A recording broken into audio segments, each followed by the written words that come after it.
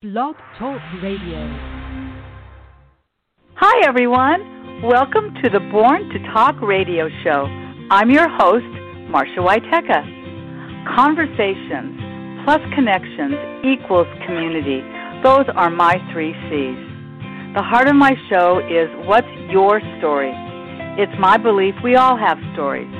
Some are similar, others are uniquely different. Storytelling brings the passions of my guests to life through our conversations. So be prepared to be entertained, informed, and inspired. Welcome to today's show. Well, hi, everybody, and welcome to the show today. Happy Monday to all of you. My guest today is author Robert Hoyman, and he is the author of his first children's book called Limerick Comics. Welcome to the show, Robert. Thank you so much, Marcia. It's a pleasure to be with you.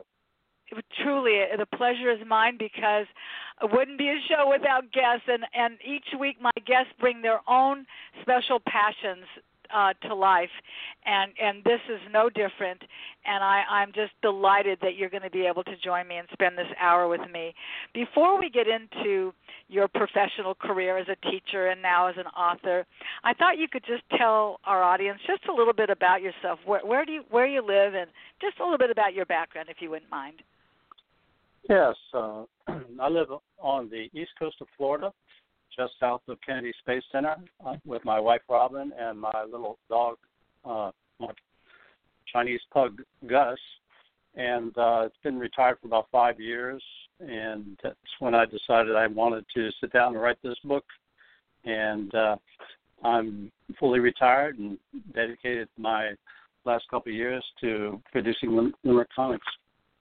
Terrific. Well, this is very exciting.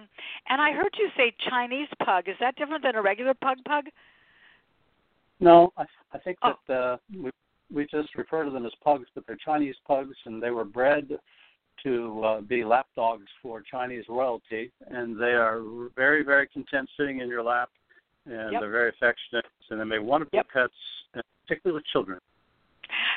I have a grand puggy, so I know what you're talking about. And, yes, he does like to sit in the lap. And that's just a little side note because they are really wonderful dogs.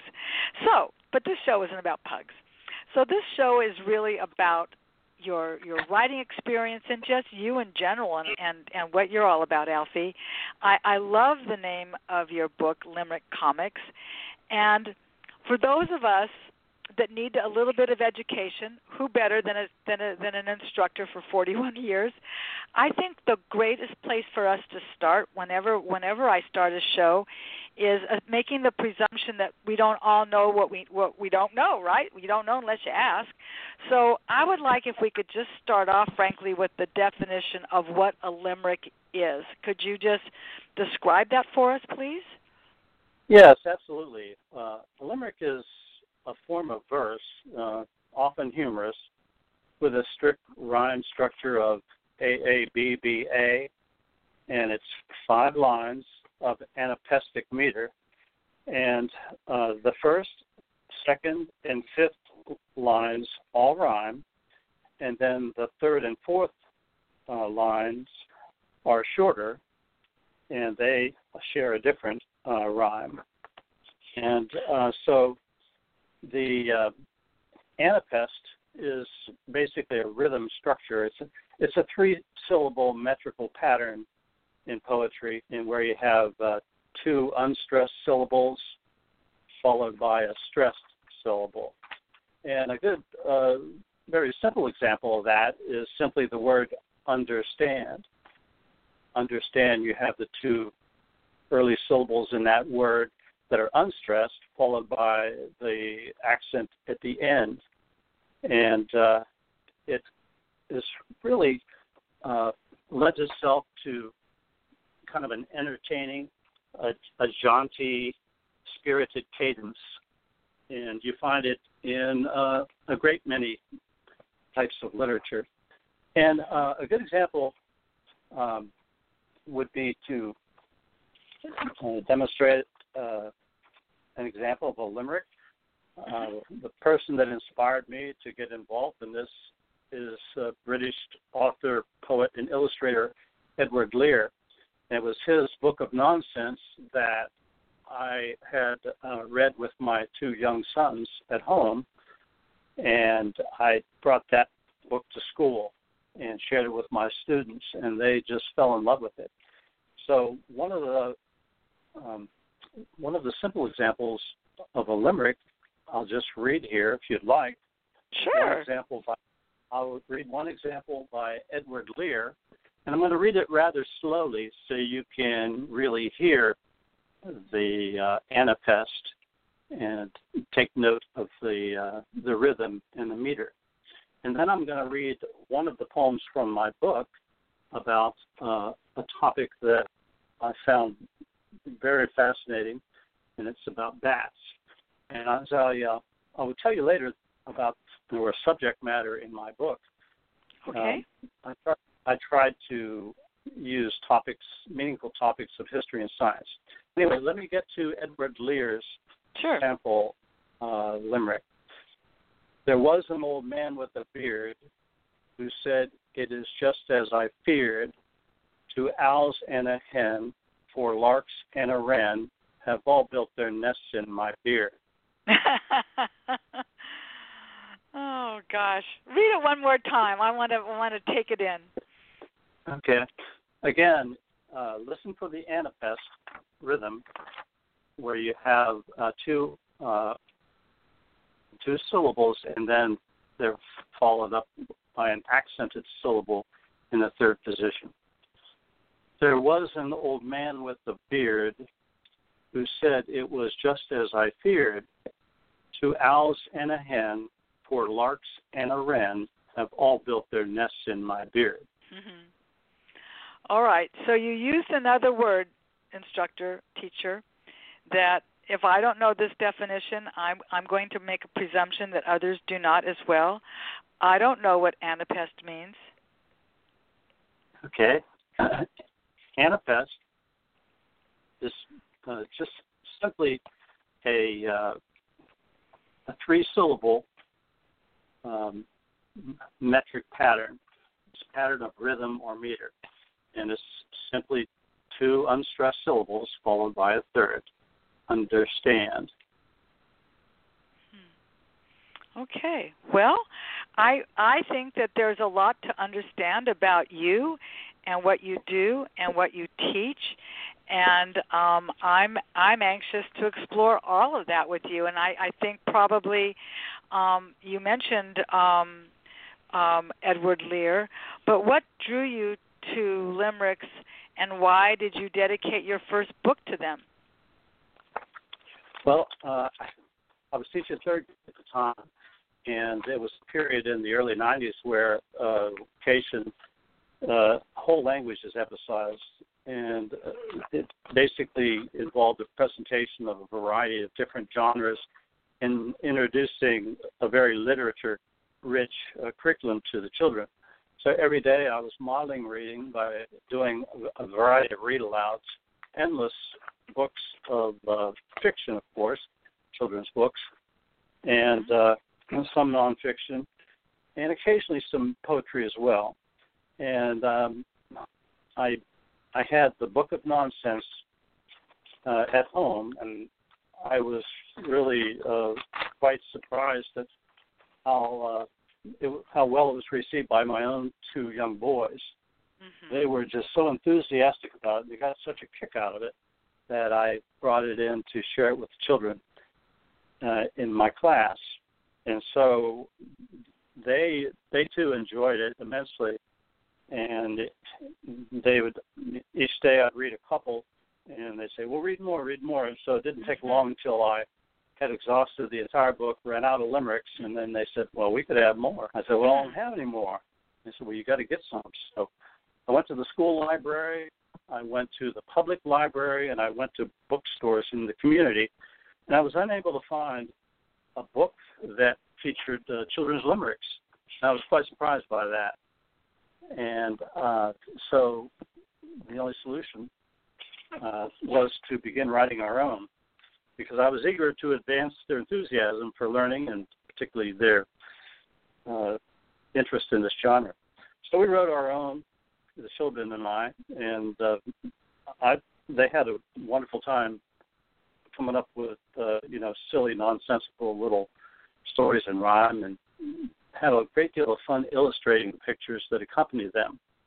And I wrote some myself, and the ones that I was attracted to were writing limericks that emphasized meaningful topics in science and social studies that we encountered along the way. And so I threw a whole bunch of them in a box and kept them, and both the ones that I'd written and also the students, because the curriculum had narrowed and my role had changed, and instead of doing a lot of variety of things like this, I was teaching fourth grade, and I was teaching children, preparing them for state-mandated writing tests. So even though my role had changed, I always broke out the box of limericks at some point in the school year and read those, and the response was always the same among children. They were always really excited about them. You get the most quizzical looks. They enjoyed the illustrations that accompanied them, and I pledged that when I retired, I would try really hard to sit down and put forth a book of limericks, because I felt like the genre was underrepresented. So once I did retire, I polished up a couple of my old ones. I wrote a number of new ones, and the end result is limerick comics. I love that. I was one of those parents that was always in the classroom, from elementary school to not in the classroom in high school, but I was that PTA-involved parent all through school. And I'm visualizing my kids' third and fourth grade teachers, and I think it's really, just as a side note, I think it's really cool that men are in elementary school. You don't see as many men in elementary school as I think would be great. And I'm thinking about my own daughter, who is very theatrical, and I can just imagine her standing up and reading it with the cadence that you've just described, and the joy, I would imagine, in making this happen. That I don't remember my children ever being exposed to this form of writing that I can recall. I mean, we're talking a very long time ago, but I think it's terrific that here we are, we're talking about in the early 90s, and fast forward, 20 years later, and it still stayed with you. It still resonated with you. Yes, it certainly did. Yeah, I like that. And I would let people know, as you're listening, if you just want to just zoom on over, that's another word we use a lot today, isn't it? To Limerick Comics, and I'm going to spell Limerick in case you wonder if it's spelled with an I or a Y. Limerick is LIMERICK, comics with an S.com, and you will see Robert's homepage, and you will also see this fabulous cover of his book. And we're going to be talking more about that as well.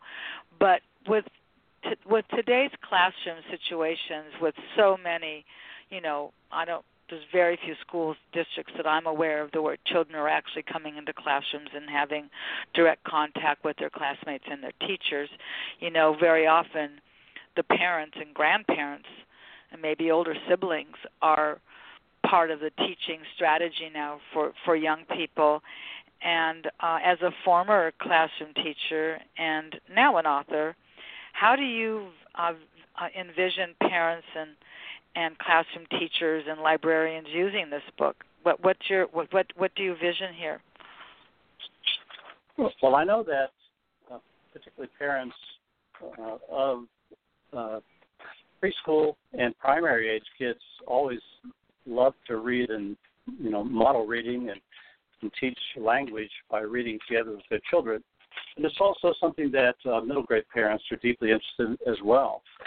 And so I was hoping that this book would be well suited for parents after work to sit down and read with their kids, because it's a blend of limerick poetry and nonfiction as well.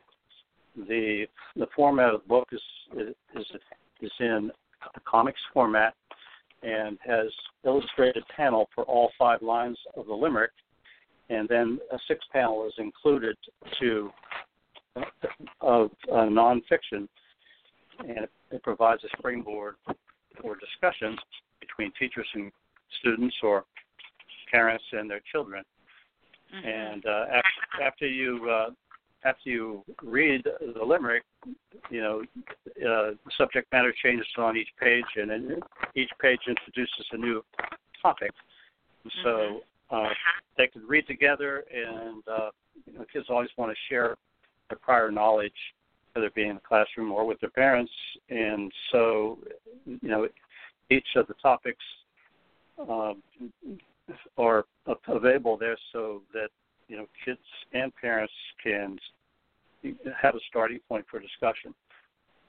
Yeah, and what I'm also imagining, because I'm sad to say I don't have this book right in front of me at this moment, but I would guess that very often kids actually memorize these limericks, don't they? They remember them, and then that triggers another whole subject, doesn't it? Yes, it does. And just an example, I was going to go ahead and read a limerick that's in the book that has to do with bats, and talk about how the introduction of the subject matter can follow up with some very interesting and informative topics. So this one's called The Bat in the Belfry. And if you'll listen closely, it very closely mirrors the pattern that I just read of the Norman Lear. The Edward Lear limerick about the old man with the beard. It's called A Bat in the Belfry. A bat in the belfry named Joe quite often knew not where to go. Although he was blind, he listened to find the pulsating echo below. And blind as a bat is a common idiom, so teachers can use this opportunity to introduce the concept of idioms, to teach those, and also use great science by using this page as well, and talk about and introduce the concept of the bat's use of echolocation in order to find food. So each page has, a fun academic topic that it introduces, and we use a literary device to elicit interest in those concepts. Oh, that's great. I love it. You've gotten some really great reviews. When did your book get? When was it released? I don't know that I have that information. When did that come out? Yeah, the book was released on March the 2nd, 2019, which is Read Across America Day. It's the day that Dr. Seuss's birthday is celebrated. So I thought that was a fitting day to introduce the comics. That is so. That was by design. That was not an accident. And you've gotten some really wonderful reviews. In the Kirkus reviews, they said that it was both amusing and instructive with broad appeal and excellent illustrations. In Book Life by Publishers Weekly, it was awarded the book an A, which every student and everyone wants to have. That means it's excellent in my book, in each of the production grades. So let's talk more about the book, because I think the illustrations also are tremendous. So how did you and illustrator Steve Feldman come up with the idea of doing a book of limericks in a comic format? Who is Steve Feldman to you? How did you get to know him? Well, I became aware of Steve Feldman's work online. I saw a portfolio that he had submitted, and I went through and looked at several other portfolios of illustrators, and I kept coming back to Steve's work because I felt that his style really did suit what I was trying to achieve, and I was just really enthralled by, his expertise and his unique skill. Mm-hmm. Well, it's terrific. Yeah, and Steve really embraced the nature of this project because he illustrated for industry. He's illustrated for a number of children's books, and with some children's books, fiction format. His role is to often do variations on the same character and setting. Mm-hmm. And the thing that I think that appealed to Steve initially was the fact that with the diversity of topics in Limerick comics, it would offer him an opportunity to illustrate a wide range of different characters and settings and topics, and it gave him an opportunity to just demonstrate his versatility as an artist. He's a supremely gifted illustrator and artist. And, I'm looking at the cover of it, and it is so cool. I mean, there's actually a bat up at the very top by what looks like a pencil head, and it's very appealing. The cover of your book, I really do like that. So let's get more into the actual process of working with Steve. Are you very specific about what you want for each limerick? Well, I have just a vague idea in my head about the story and how it might unfold, but I really wanted to turn the manuscript over to Steve, and I was wise enough to get out of the way. And also, I was real curious just to see what his interpretation of those stories would be. So I pretty much left him alone. I think there was only one limerick or one page that I had really any input into. And I would joke with Steve, and I told him that, I was going to, bow out and let him, develop his artistic vision for each and every story in limerick. Again, he's illustrating 5 different panels, a separate panel to illustrate each individual line of each individual limerick. And I told Steve that, just do it your way, just have fun with it, and recall your days in junior high when you were drawing comics on your notebook instead of paying attention in science class. Oh, that's funny. By the time you mentioned at the top of the show that you were a 3rd grade and a 4th grade teacher. Did you end up also teaching at junior high, or what we call here now middle school? Did you move into the upper division grades as well? I taught there initially. In the first few years of teaching, I did teach special education at the junior high setting for only a few years, but the vast majority of my years were spent teaching regular 4th and 5th grade in the elementary classroom, and that's what I enjoyed the most. Yeah, and the teachers have endless gaps to fill during the academic day.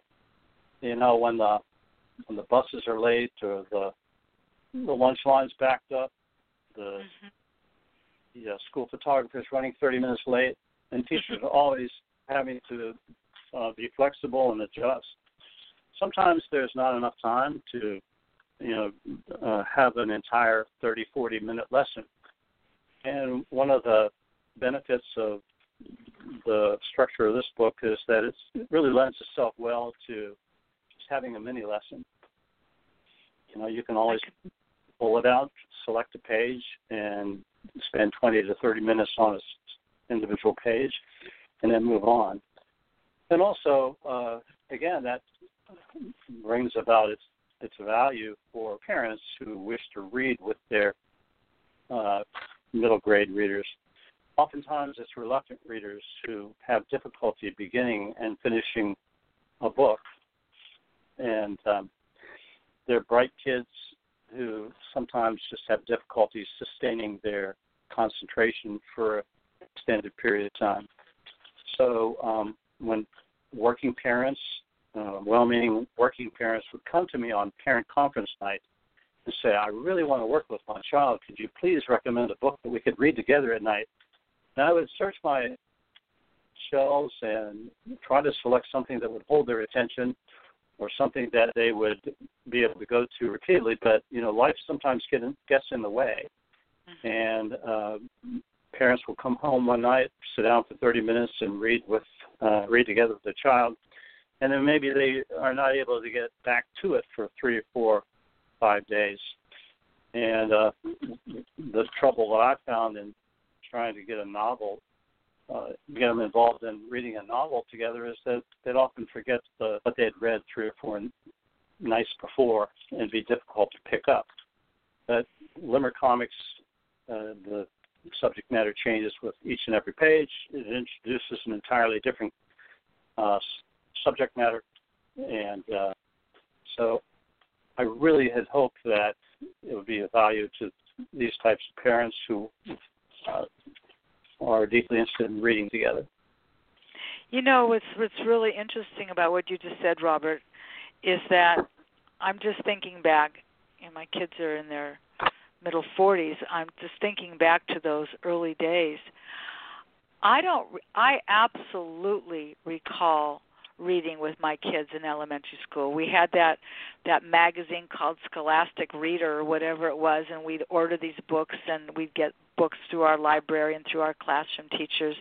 But to be honest with you, when they reached the 6th grade, which was middle school, that's our school switched to middle school while my kids were in elementary school, so our high school starts at grade 10 through 12. I don't recall ever sitting down with my kids when they were in middle school and reading with them. Isn't that, they were sort of independent learners, and I think back to that now, and I think, wow, what maybe a missed opportunity instead of playing on the Nintendo, or what they would have done when they were done with their schoolwork and they weren't, talking to their friends on the phone or sports or scouts or whatever else they were doing back in those middle school age days. I don't recall reading with my kids in middle school. Do you find that I'm unusual, or do you find that that's kind of what your experience? I don't know, you're a school teacher, so perhaps you did read with your kids in middle school, did you? I'm assuming you must have. It depends on what you present them. Actually, it's a wonderful way to build fluency by any type of read aloud. And I love to start my academic day before we had to get into, teaching the test and doing other mandated lessons. I loved reading poems aloud. We read a lot of them by Shel Silverstein, and the kids would readily volunteer to read those. Another one that kids loved, and particularly late elementary and junior age kids, they love reading children's monologues. And there again, there are very few books I could find at the bookstores and at the libraries that offer children's monologues. But so many of them are funny, they're humorous, and besides the monologues, I got my hands on a number of one-act plays that the kids loved. And whenever we would read plays in the classroom, or and I produced 12 fully staged musical plays too. But even if we just did informal one-act plays in the classroom, a lot of the kids who I found reluctant to volunteer to read aloud in regular lessons, or kids that lack confidence, their hands would fly up in the air and they would say, me, I want to read this part, I want to read that part. And one of the most, on the first page of my book, Limerick Comics, I have a really comical and entertaining limerick about a jester, and it was back in medieval times, and a couple of the plays that we read were from medieval plays. I guess King in the Kitchen by Margaret Slattery comes to mind, and so a number of the plays that we encountered along the way ended up as subject matter for Limerick Comics, and The Jester is one of my favorites. That's neat. So I can see that where I see the value of this. I am sure my daughter particularly, my son probably too, because what's the famous book that he wrote, Silverstein? Because I know I have. Is that Goodnight Moon? No, that's not Goodnight Moon. What did he write? Who's that? The author you just mentioned, Mel. Edward Lear? No. Just prior to that, Mel. Margaret Slattery? No, Mel Silvers. Silverstein. Yeah, Silverstein. Yeah. The Light at the End of the Tunnel. Light at the End of the Tunnel. Yeah. Yeah. Let's still. I'm trying to think. Where the Sidewalk Ends. Where the Sidewalk Ends. It's interesting when you expose children to the love of reading, which it certainly sounds like what you've done, and then you've springboarded that into, like you said, we're going to talk about that in a little bit, about the drama side of life and performing. I don't think kids forget that. I think if you were to ask 40-year-olds, they would probably still tell you what their favorite book was, and perhaps who read it and the fun of it all. I do think that's a really wonderful thing, and I appreciated you saying that each page has its own limerick, so that your eyes are not distracted. It's right there what you're looking for, and like you said, in the panels, which is another interesting thing. I'm looking at a picture right now of an octopus, and I can see that there's 1, 2, 3, 4, 5 panels, and that's really what you're talking about when you say panels, and I think that makes it very interesting. You've been really well recognized for your efforts. Do you want to tell us a little bit about Book Life's review about your book, the Publishers Weekly? Let's hear more about that bedside reading download. Yeah. As I said, I had little doubt that the kids would enjoy the book. I knew that they would from my experience in the classroom. And among the first reviews that I received for Limerick Comics was from LitPick, which is a reviewing group that has student reviewers. And the book was assigned to 2 student reviewers, and one was 9 years of age, I think a little girl in Iowa, and I think 11-year-old boy in North Carolina. And they reviewed the book, and they gave it a 5-star rating and LitPick a Choice Book Award. So I was really so pleased and just so happy that that it was received so well by them. Now, when it came time for Kirkus or Book Life by Publishers Weekly, I wasn't too sure how adults might receive the book. I knew that my audience would, but how adults would receive it, I wasn't sure. But I was, again, really honored that they liked it so much and had such an enthusiastic review of Limerick Comics. And then in the outgrowth of the Book Life by Publishers Weekly, and also a very enthusiastic review by the Feathered Quill, I was contacted by Bedside Reading, which is a group that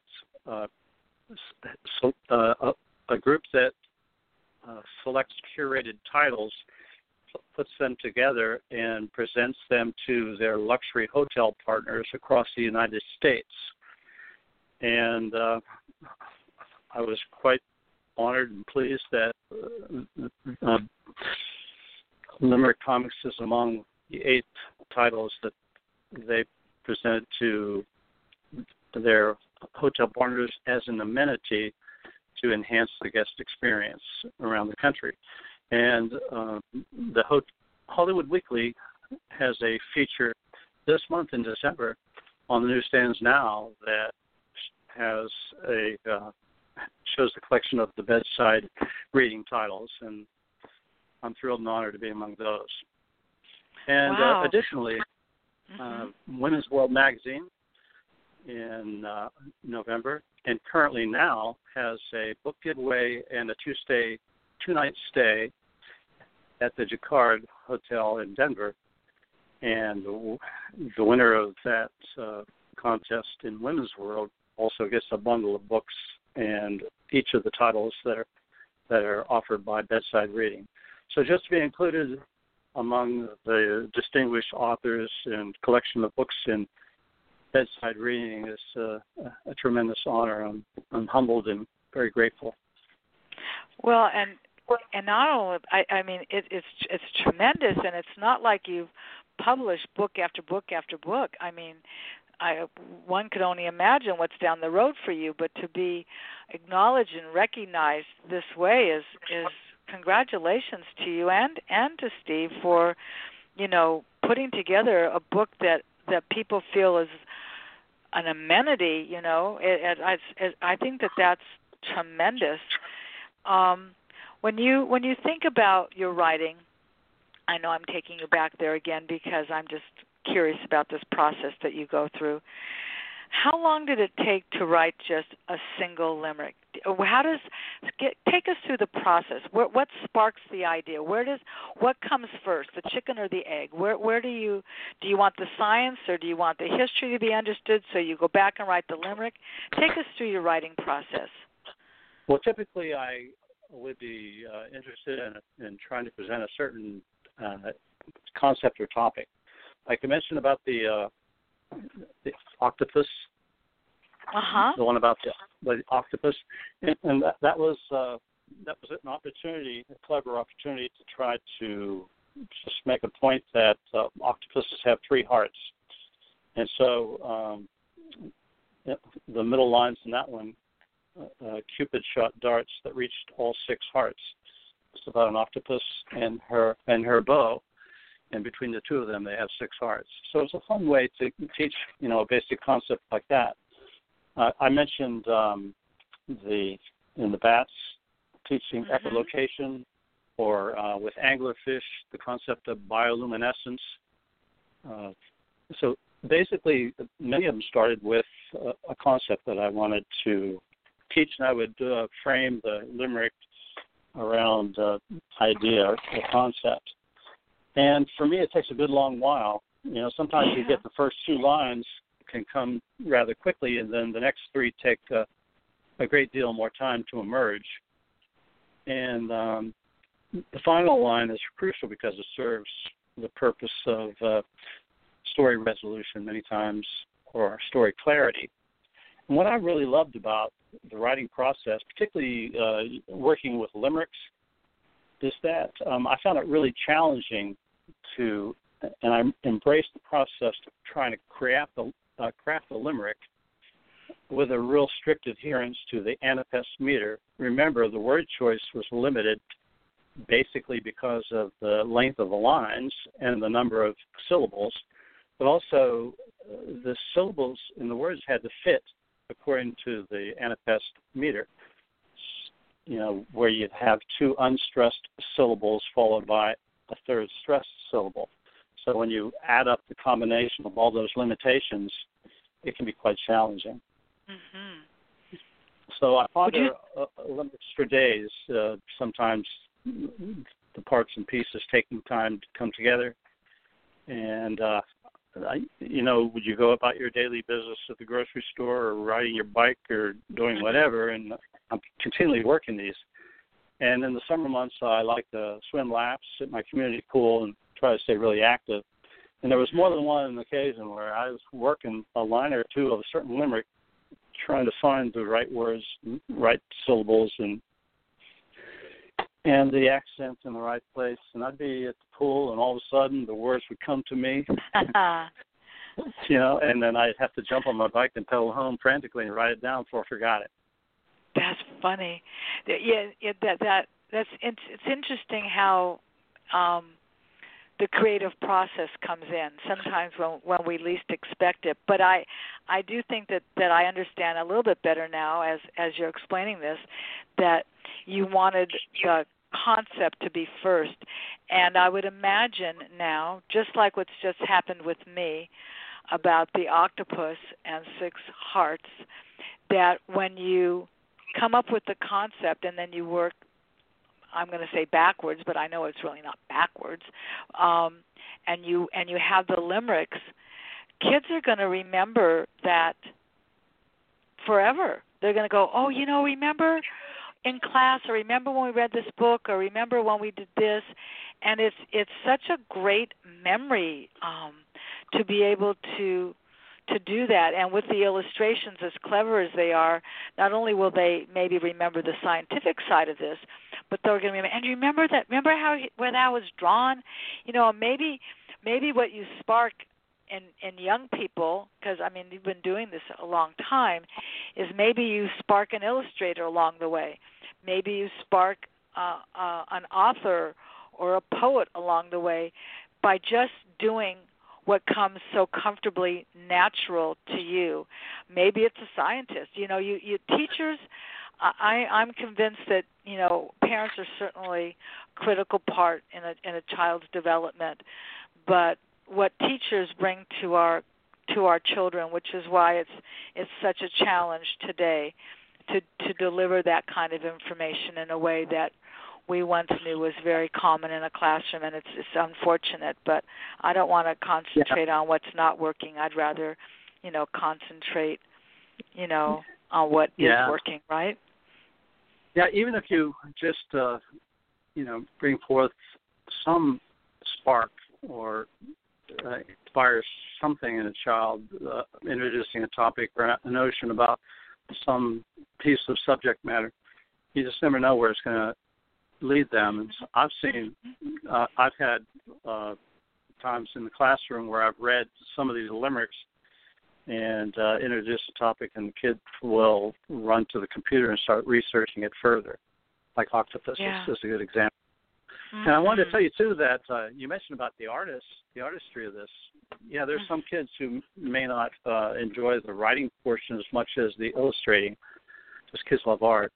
And so I worked with a curriculum designer, and I have an entire set of lesson plans for teachers, homeschool parents, and parents available on my website. And I'm so deeply concerned about the challenges the teachers face with remote learning right now that I have that free downloadable PDF on my website, and it's a complete set of lesson plans in grades 3 through 5, aligned with state standards, and there's a complete set for every page and every topic in the book.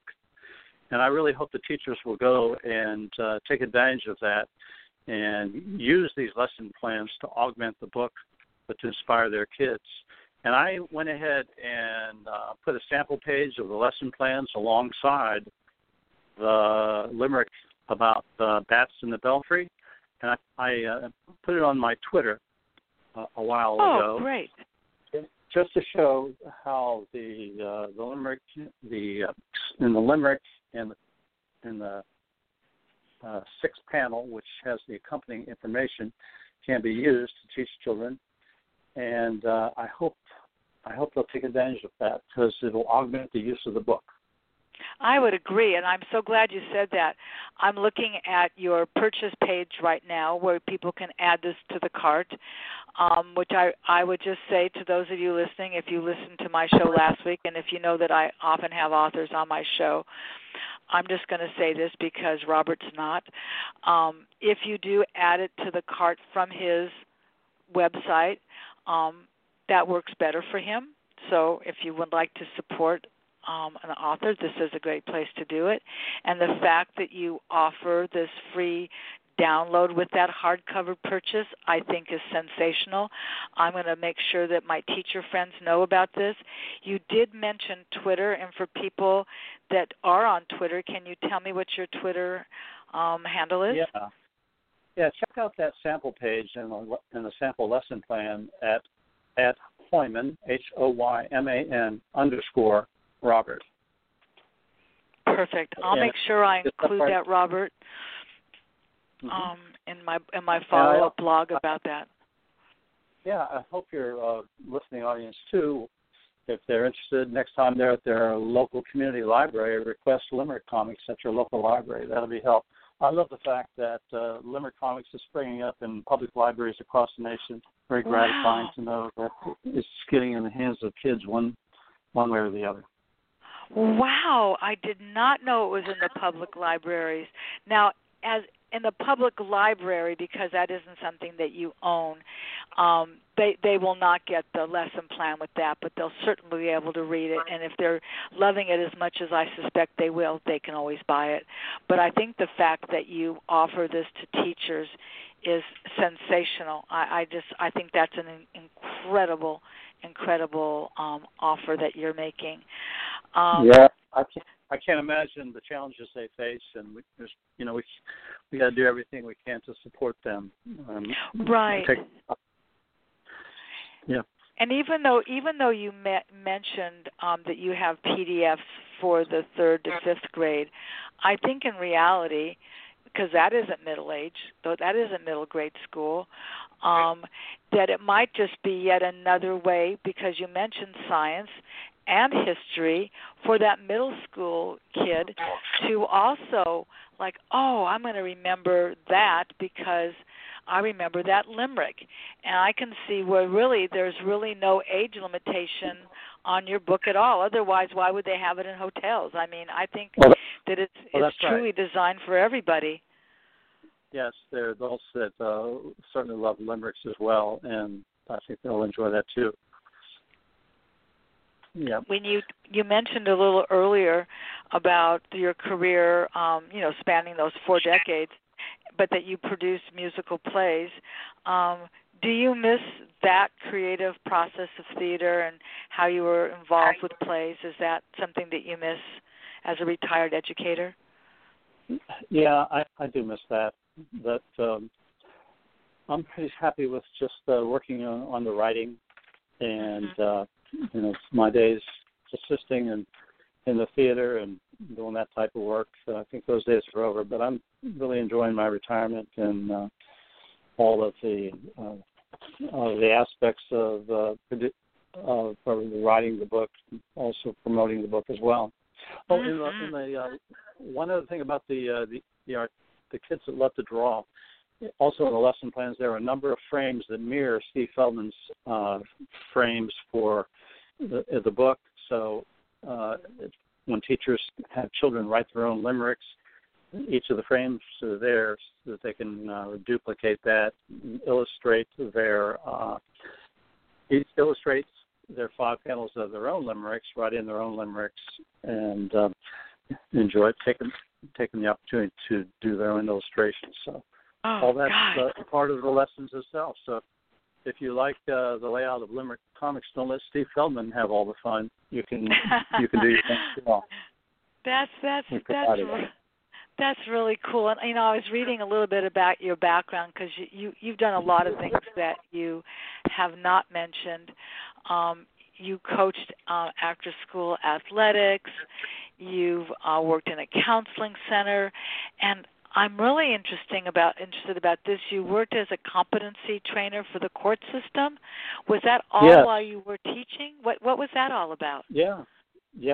I taught 41 years full-time teaching as a full-time teacher, and then I worked 20 of those years. I worked part-time. I worked at the rendering counseling services to children and adolescents and their parents for, I think, around 17 years. And then about 3 years, I got the opportunity to work as a competency trainer, where I would go in, and there would be kids who might have intellectual handicaps who were accused of felonies and were unable to aid in the defense of their own cases.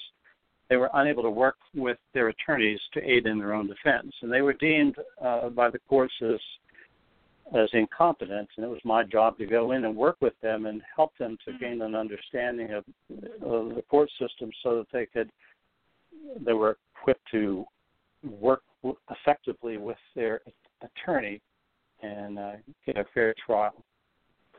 That's so interesting. I've never heard. So these are juveniles, did you say? Yes, they were juveniles who faced serious charges. And so, when you worked with these juveniles, were they incarcerated at this time, or? Many of them were in facilities where they lived at the school. Or they were like in juvenile hall, what we would have called juvenile hall back in those days? Yeah, yes, some were. Some lived at home as well. Mhm. Wow, that's really something. So they had some learning disabilities, and you were able to work with them. Did the parent get involved in that process with you? To a limited degree, yes. But basically, the children had to, the kids had to learn a number of these concepts and ideas, and once they were retested and brought to competence, then they could go and go back to court and interesting. Participate. Wow, you're a giver. My brother's a retired teacher. My sister-in-law is a retired teacher, and that's a profession that is, it's vital. It's vital to anyone. It really is. It really is. My philosophy was to go in there every day, and I told the kids I was going to have fun one way or the other, so I hope you will too. Humor is a important component in what I did.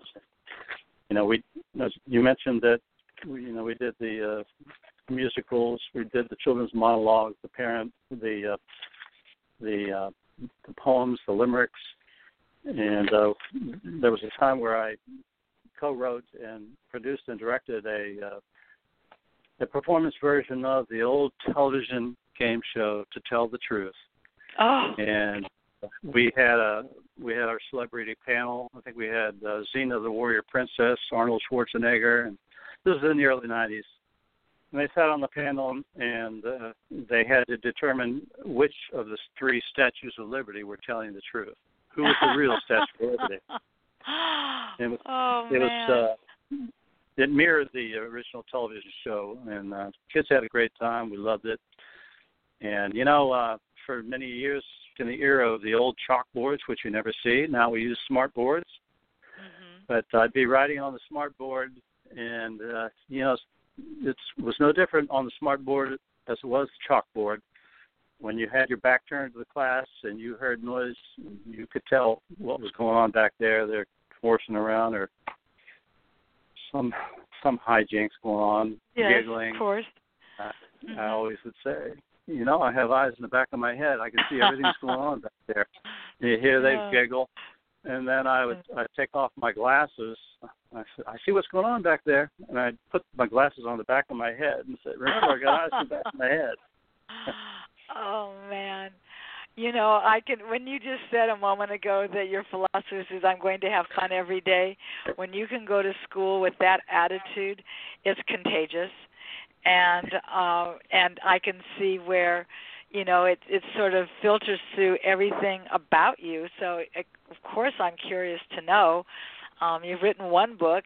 You and Steve sound like you've got quite the partnership. So is there another stash of limericks you've got out there that you might want to stick into a sequel? Yeah, I've got a few here that didn't make the cut.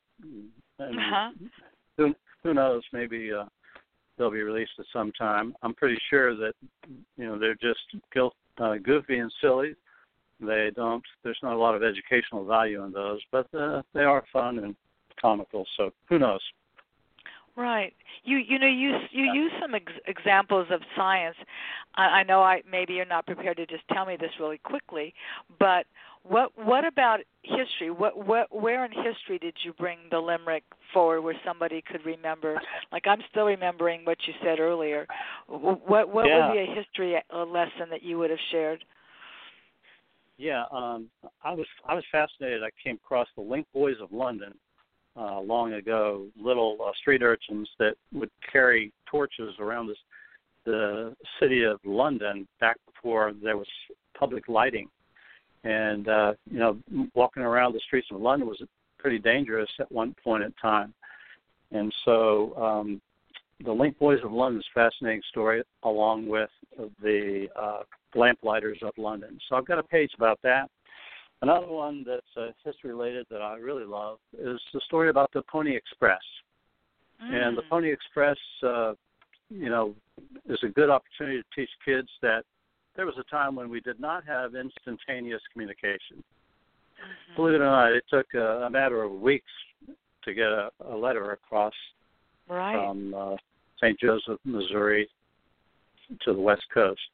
Mm-hmm. And, station to station, it was like a relay race of horses, and it's just a fascinating story.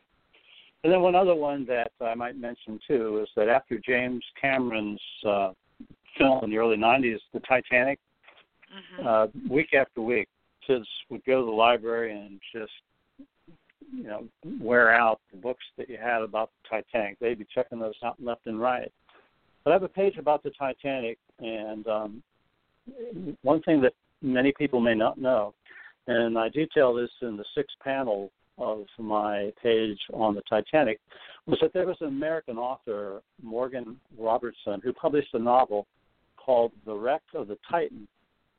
And if you think the ship's name Titan is an eerie coincidence, you'd be really astounded to learn that there are an unending number of similarities that were found in the novel and the actual sinking of the Titanic, which happened around 14 years later. So it was really astounding that he wrote this novel. Both British-owned ships were considered unsinkable. They had exactly 19 watertight compartments. They carried less than the necessary number of lifeboats. They were ocean liners made of steel. They struck an iceberg on the starboard side in the North Atlantic Ocean near the stroke of midnight on an evening in April, approximately 400 miles south of New Zealand. The similarities are mind-blowing. Interesting. Well, so you do have that variety of science and history. In your next book, do you think you might want to bring in a whole different topic other than science and history? I don't know what that, mathematics or. Actually, in my next book, I'm researching something that's going to be entirely different. I'm real interested in bringing forth the topic of historical fiction. I've got my eye on doing something like that. That's really neat. Do you spend, even now on your downtime, do you spend time writing weekly? Well, actually, I had been writing for a couple of years, pretty much straight. But since the release of this book, the promotional aspects and the time devoted to that has been a great distraction. So I'm hoping to become a little more disciplined and get back to the writing part and not devote so much time to promotional endeavors. Sure. Well, that makes sense, and because one is a little bit more creative and one is more business focused, and I can see where if since you're an author, you would like to get back to that, but it's all about balance, isn't it, Robert? Now more than any other time I can ever remember, balancing is so important because you do have grown sons and you do have a wife and you do got I didn't say that, and you do have your dog. Oh goodness, it's live radio, what can I tell you? And I can see where balance is important. I know it's important to me too, to not just only do this. For me, you might get out and take your dog for a walk. I get out and I tell people I take my camera for a walk, and you need to be able to be creative. You can't stay in that creative pool without some other areas to allow that creation to come in. And I think we all need that, whether you're in my line of work or your line of work. We all need it. And I want people, I will make certain that we let people know about the different ways that they can, learn more about you. I think that the generosity of what you're offering, particularly to teachers, but not just teachers, because right now, frankly, grandparents are feeling the depending upon the lifestyle. And obviously, you're not running back and forth to grandma's house, but maybe you live with grandma or grandpa. And how ideal would it be to share your book with your children? So I just want to thank you so much for sharing your time with me today and taking a step away from promotion and advertising and all of those things that you do to make this known and spend this generous hour with me today. I'm certainly grateful for it. Well, I'm so honored and happy to be with you. And I just want to say, too, as we part, that I wanted to let your listeners know that check out stevefeldman.com. You can see a variety of Steve's works there. And you can see by looking at Limerick Comics that, every panel is so thoughtful, and sometimes he brings a scene across the different panels. He blends panels together, and it's quite evocative. And so terrific. He works with acrylics, watercolors, and digitally. And his work is just marvelous. SteveFeldman.com. And one of the reasons why Book Life gave all A's to the production values of Limerick Comics, I attribute that to Steve Feldman. Well, I'm going to do this because I know that everybody doesn't spell words the same way, names the same way, and so I'm going to spell Steve's last name of Feldman so that you understand. I believe it is Feldma, like Apple N, right? Feldman? That is correct. Right, so we don't want people looking up Feldman and putting an E in between that M and that N. It's Feldman with an A. And there might be somebody that's listening right now to this show with us, Robert, that's thinking, dang, I've got this book that's been just festering in my mind. I've had a lot of children's authors over the last couple of months, and I maybe you all get to know one another, and I just think that now has been a boon for people that are writing books for children, but you're the first book that has had this emphasis of limericks, and I once again I want to thank you. I'm glad you mentioned Steve's name and just continued success. And we're to the end of 2020 without a vision that we could have ever expected, but maybe perhaps in the middle to end of next year you'll be saying, "Hey, Marcia, my next book has come out. I'd love to rejoin you again and talk about it." And I would have my hand up in the air and say, right on.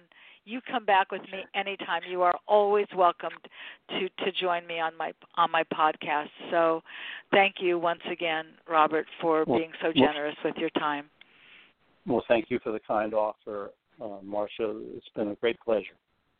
Great. Okay, everybody. I just want to say one last thing as I end this show. For those of you that are celebrating Christmas this week, a very Merry Christmas to you. Be safe, be healthy, do the things that you can do, and let's all be together with our families next year in a way that we're accustomed to celebrating. Until next time, bye for now.